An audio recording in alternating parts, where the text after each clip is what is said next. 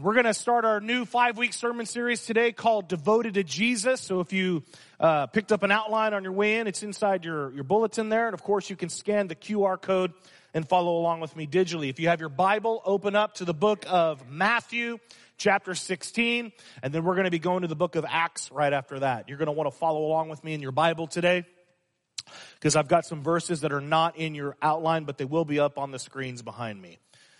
All right, so today we're going to look at the backstory of the New Testament church, because this month and all through the month of missions, we're going to be looking about this idea about being devoted to Jesus. Now, today we're talking about specifically how the mission is the movement. Now, what do I mean by that? Well, let's look in this. All right, in your outline, you see this, that the book of Acts tells us the story of the first century church.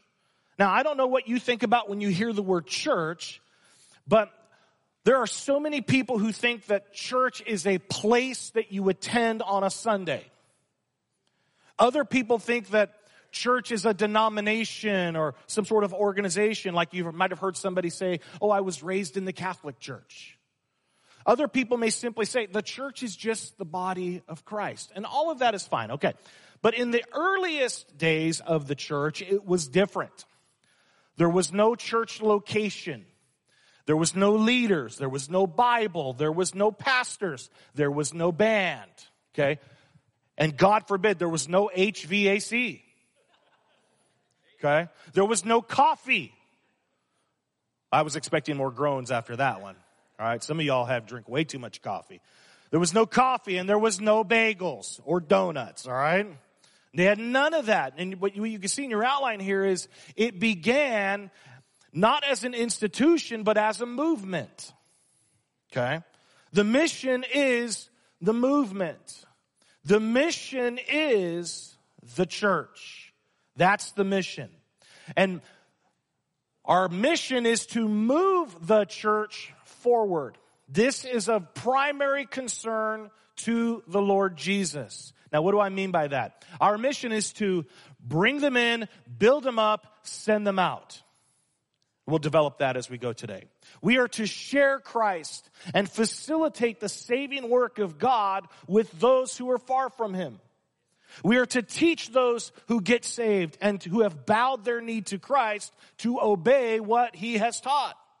We're to equip these believers and send them back out into the unbelieving world, and that's you, congregation, to make every effort possible to reach more people who are unsaved and far from God.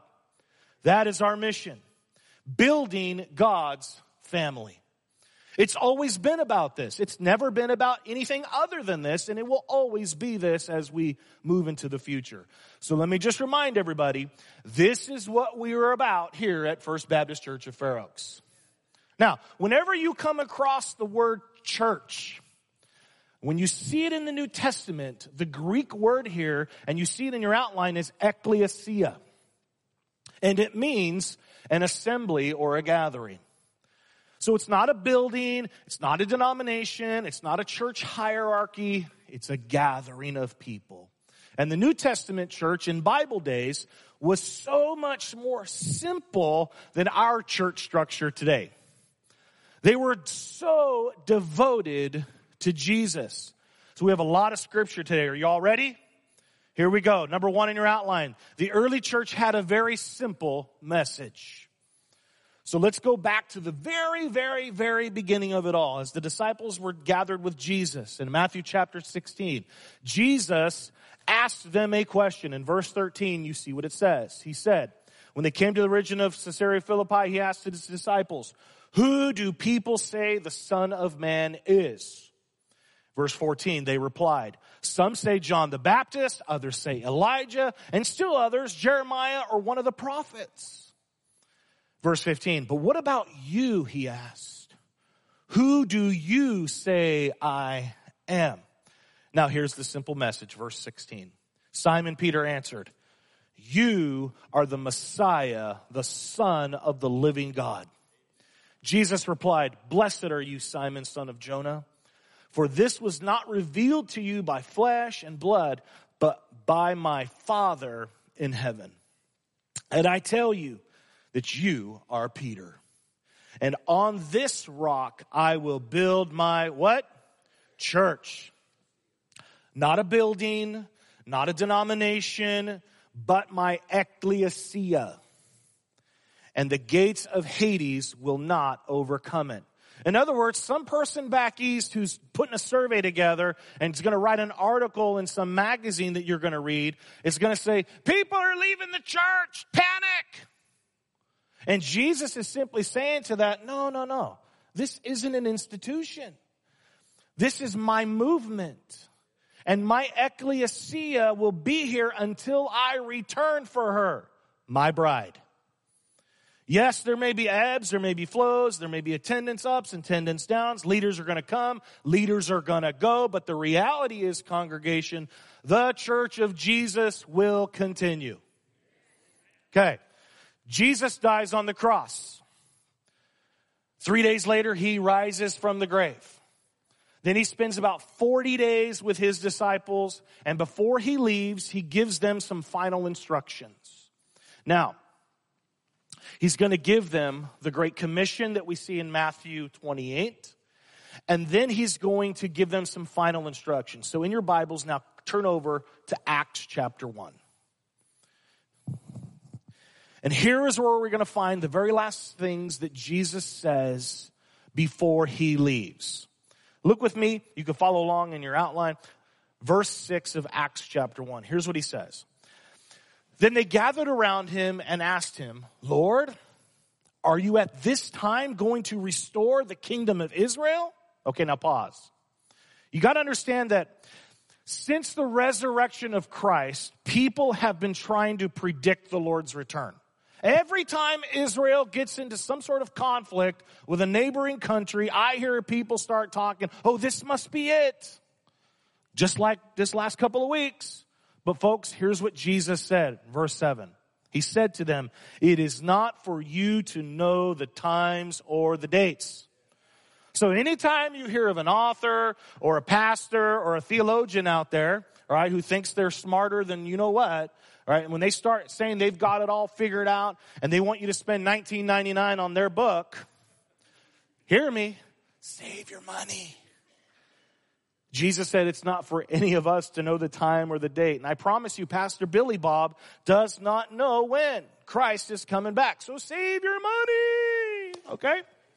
Jesus goes on to say right here, the Father alone has set by his own authority, verse 8. But you will receive power. Now let's stop again real quick. Here's something else you need to be aware of in this time. Their whole mindset was a political and religious movement. The Jews wanted to restore Jerusalem and Israel.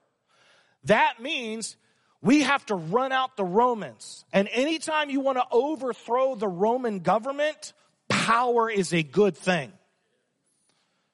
But that's not the power that Jesus was talking about here.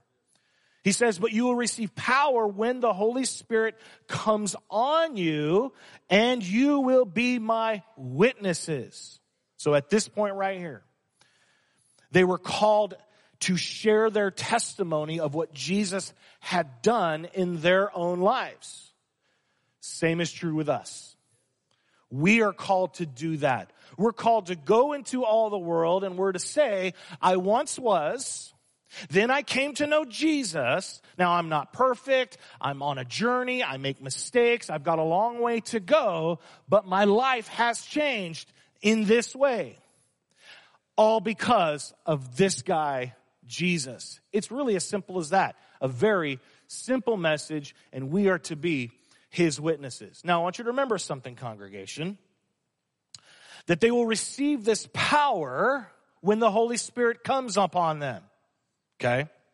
And now we move into number 2 in your outline. Jesus is going to give them an expanding mission.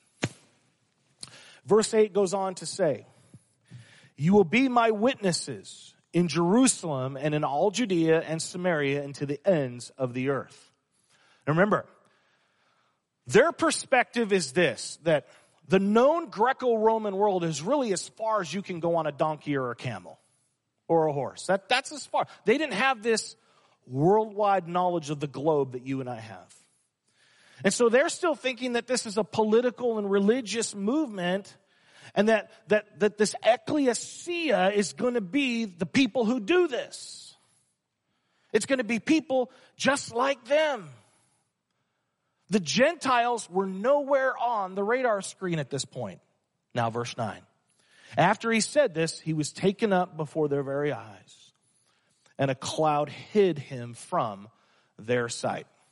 Now, we fast forward in real time. In those days, about 2 weeks goes by. And then they have what's called the Festival of Weeks, or the Festival of Pentecost. And this is a celebration that the Jews did about 50 days after Passover had completed. And so people would come to Jerusalem from all over the region to have one big party. And at this time, God makes a divine decision to have opening ceremonies on the early church.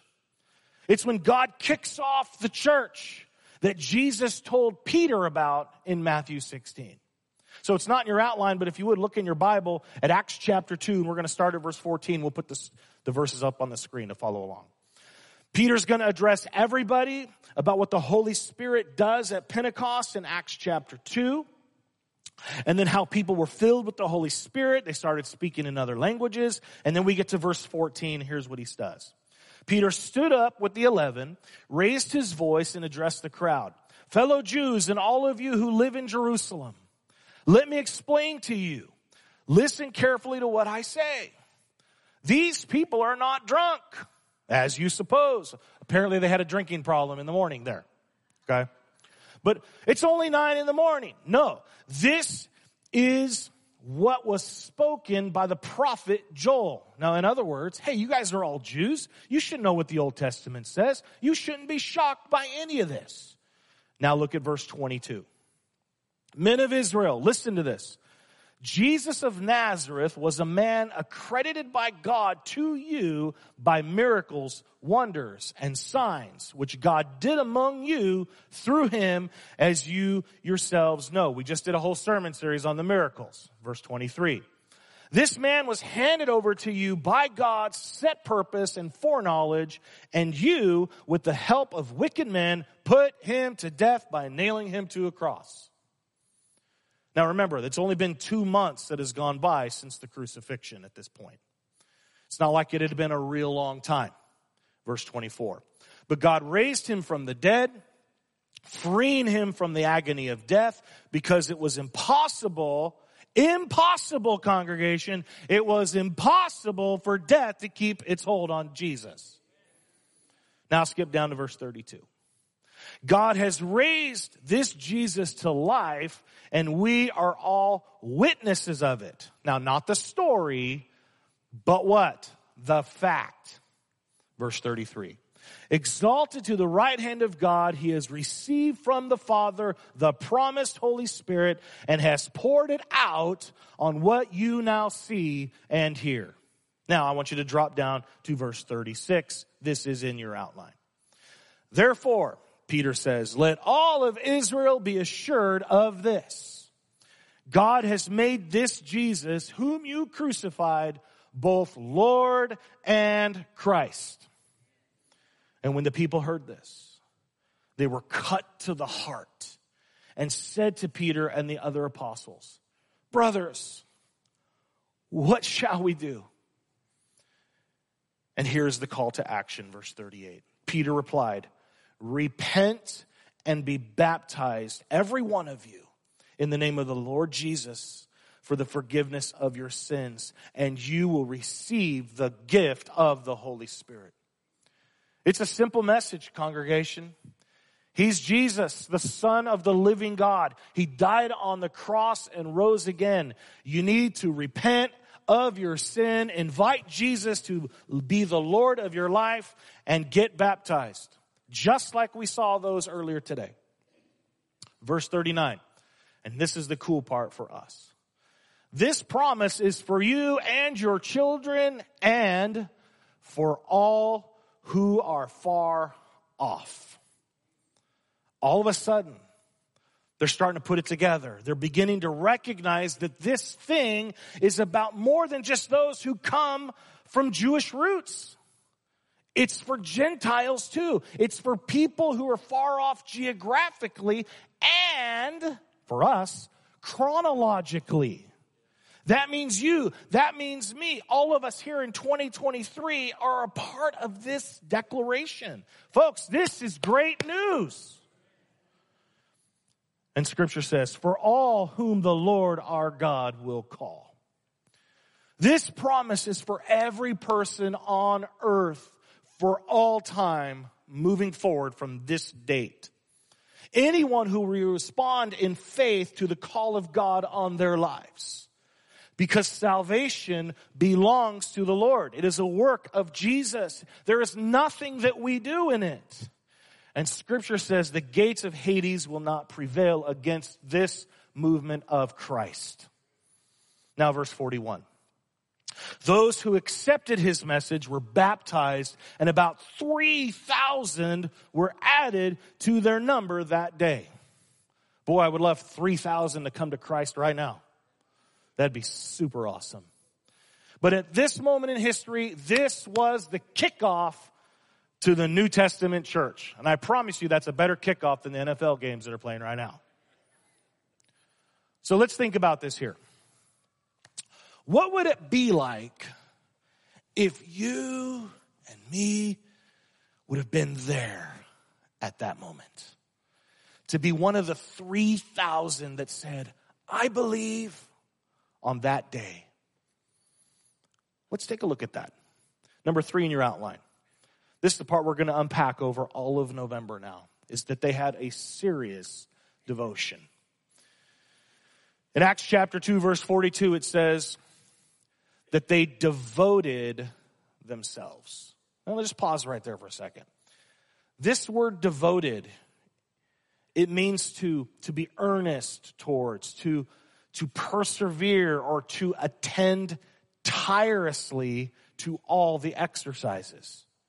Now, what that means is that people in the early church, they were all in. All into what? Letter A in your outline. They were devoted to grow spiritually. They were all in to growing spiritually. And we're going to be hearing words over the next several months and years about this idea of seeking God. That's a vision term I want you guys to get. This is God's vision for our church, that we would seek Him. You see it all throughout the New Testament. You see it here in the early church. It's part of our vision for God's church too. It includes worshiping the Lord here in the worship service each week, but it also encompasses this wholeness of growing in faith to be like the Lord Jesus. It's the whole making disciples thing that you read about in Matthew 28. This is what we're about, and we will develop this idea more next week. But the text says here in Acts 42, or 2:42, that they were devoted to what? To the apostles' teaching. So again, we're going to unpack this more next week. So make sure you come back next week, and while you're at it, bring a friend to church with you, all right? Letter B, they were devoted to the teaching and also to connect with each other. Some more visionary words that we're going to be hearing a lot more in the future is this idea of building community. This has to do with the life-on-life aspect of relational church ministry. In fact, it's the reason most of you came to this property today. You came to connect in meaningful ways with other believers and to be encouraged in your faith. You came to fellowship. Nothing wrong with that. It's biblical. I approve. So does God. But verse 42 goes on to say that they were devoted to fellowship, and that word fellowship in the Greek is the word koinonia. You probably heard that word before. Koinonia means partnership and to share.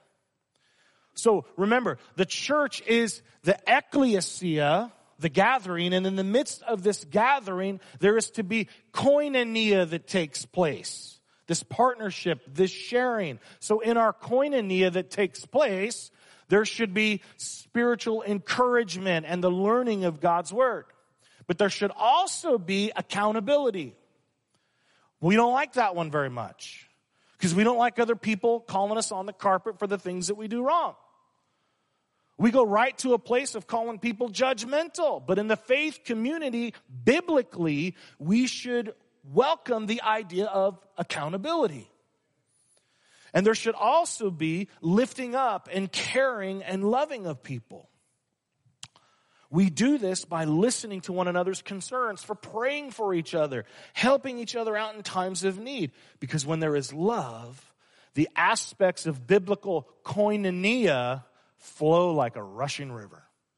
It's good stuff. And this koinonia is what our Sunday morning 9:15 ministry, our groups, it's what it's all about. It's not just about Bible study. In fact, if your Bible study that you have on Sunday morning 9:15, if it's just about Bible study, you probably should tell your leader to come back and listen to today's message and to read Acts chapter 2. It's about more than just Bible study. Okay? And on the day of Pentecost, on that day, everyone who received Jesus Christ as Lord became partners with him and also with other believers. That is still true today. So what that means, church, is if you are a believer in Christ, you must have fellowship. You must have koinonia, connection with other believers. Otherwise, hear me, you are being disobedient to Jesus. It's that simple. And I'm not sure if you've ever heard that before, but that is biblically true.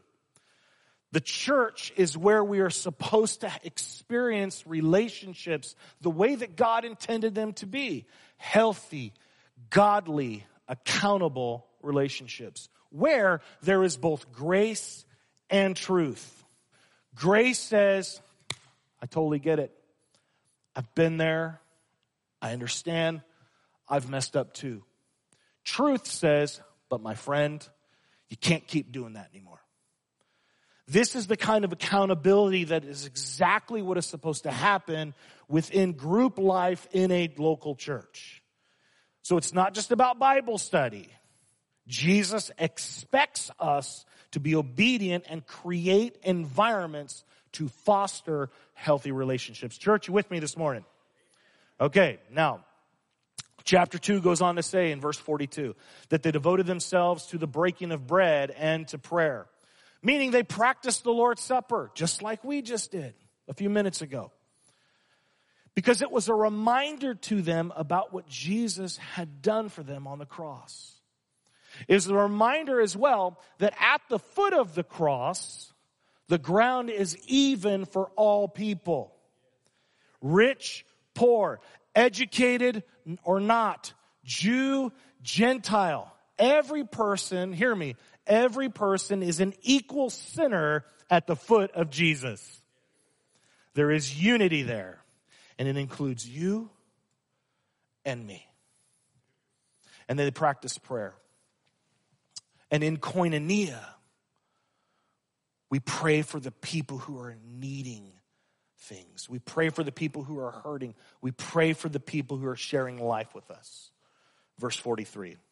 Everyone was filled with awe at the many wonders and signs performed by the apostles. And as we learned in the last sermon series, the miracles and the wonders and all the stuff that happened, it was never about the person who was healed. It was always about the power of Jesus working in the life of the broken person. And so much to the point that God is alive and he is worthy of our worship. It was always about God. The early church was devoted to Jesus. They were devoted to growing spiritually, connection with others, and letter C in your outline is they were devoted to serve each other. And this is also, here's another word about building community, right? But this word I want to put out to you is also unleashing compassion. This is another visionary word we're going to be hearing a lot of. And unleashing compassion is this idea of serving people who have a need. So I want you to look at verse 44 with me. All the believers were together and had everything in common. Now, I can't tell you how many times I've heard people say that Jesus was a communist. And that somehow this verse teaches us that the early church was too. Not to mention, there are Christian authors out there that promote this view. So let me just end this and save you some more money on not buying those books as well. Okay, listen, my friends, the church was not a commune. Okay, the church was, is, and always will be a family, a flock, a fellowship, an ecclesia, a gathering. And according to Acts chapter 2, what happened is that a bunch of people got saved on the day of Pentecost. They decided to follow Jesus, and for some, they decided to leave their businesses and their homes. Some were kicked out of their homes because of their choice to follow Christ. Some were fired from their jobs for their choice to follow Christ. And so the people within the ecclesia, they were meeting together and they were having the Lord's Supper and they were praying and they were worshiping. And when they found out that Bobby and Johnny didn't have a place to live, Roger would open up his house and let those guys crash on his floor until they could get on their feet and get going again. Church, it wasn't communism. They sold everything and shared, but they didn't sell everything and put it in the middle for it to be divvied out. That's not how it happened. It was a family. It was a family. It was a family. Now, folks, I can become kind of passionate about this, as you probably can tell, but remember, Jesus said this, "My kingdom is not of this world." Translation, His kingdom is not a political or economic system that any human can think of. No, think about that for a minute. The early church was devoted to growing spiritually, for connection with others, to serving people in need, and letter D, they were devoted to give generously. This is also part of unleashing compassion, and this is my point on the commune idea here.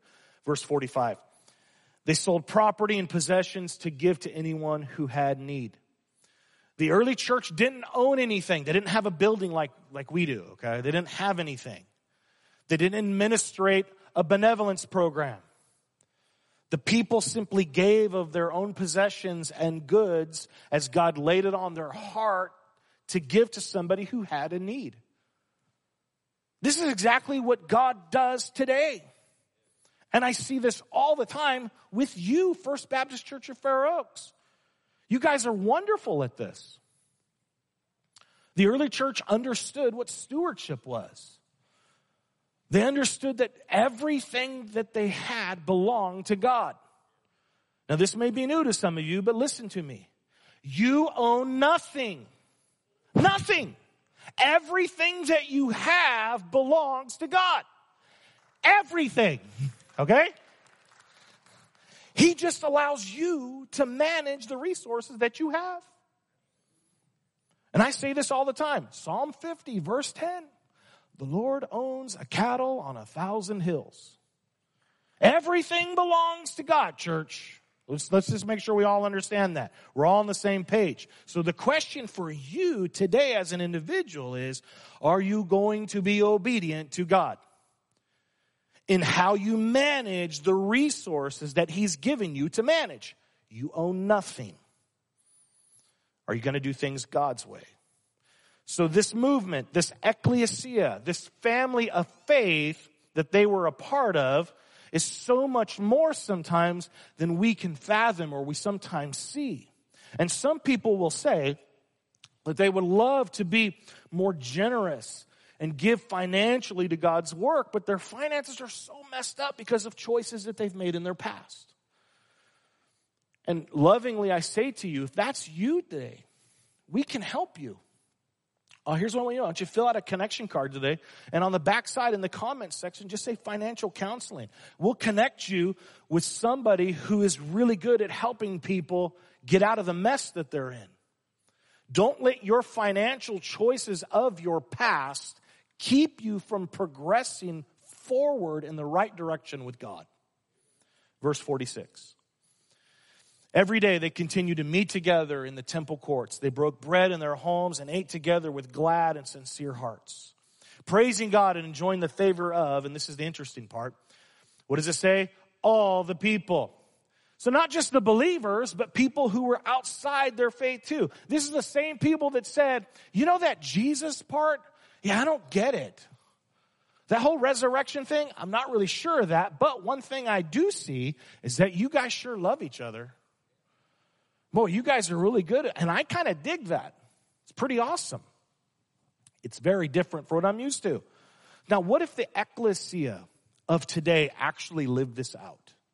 What if the testimony that we had as believers would be the same of that to the unbelieving world that we live in? How would the unbelieving world perceive not only the Christian church, but First Baptist Church of Fair Oaks?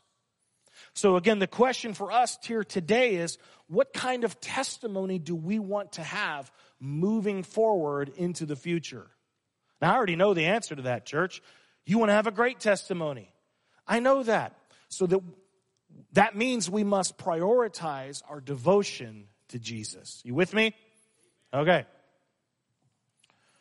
Jesus said, they, the outside world, will know that you are his by what? By your love. Okay? So the verse goes on to say, and the Lord added to their number daily those who were being saved. What made the early church so attractive to the unbelieving world? It was their devotion to Jesus. Their mission was to make Jesus famous. By how? By the way that they lived their lives and by their testimony. It was authentic. They sought God first. They built community with each other. And they served people who had a need. And they unleashed compassion to them as well. And see, by doing that, the people who are far from God, they now wanted to be part of the ecclesia. And that's why the scriptures said that the Lord added to their numbers. Church, Jesus is attractive. He's beautiful. He's so attractive that we don't even realize how attractive he is. And he's attractive to unbelievers who are looking for a hope in this world. That's why how we actually live in our day-to-day life actually matters. Our individual testimonies matter. The things we say, the things we do. In your outline, it says when we seek God, when we build community, and when we unleash compassion, that is when we are on mission with Jesus. Church, this is my prayer for us as we move into our month of missions this next month and we move forward into 2024, that we recognize that God's vision for our church is to seek him, to build community, and to unleash compassion. This is how we partner with Christ. His mission is this movement, the ecclesia. His mission is the church, to bring them in, to build them up, and send them out. And when we gather together, our prayer is that we will have this awesome koinonia. Absolutely. But we want it to be without things that are like about our own personal preferences. It's about one thing and one thing only: the person of Jesus Christ. He, as the Bible says, he is the desire of our hearts. He alone is the one that we worship. So our prayer, thank you. Our prayer is that everyone who comes in contact with the people of First Baptist Church of Fair Oaks will sense the love and the light of Jesus Christ in each one of your lives. That's our prayer, everybody. So congregation, as we go into the month of missions and we move into 2024, let's be devoted to Jesus. Let's be devoted to Jesus, just like the early church was. Amen? Would you stand and pray with me this morning?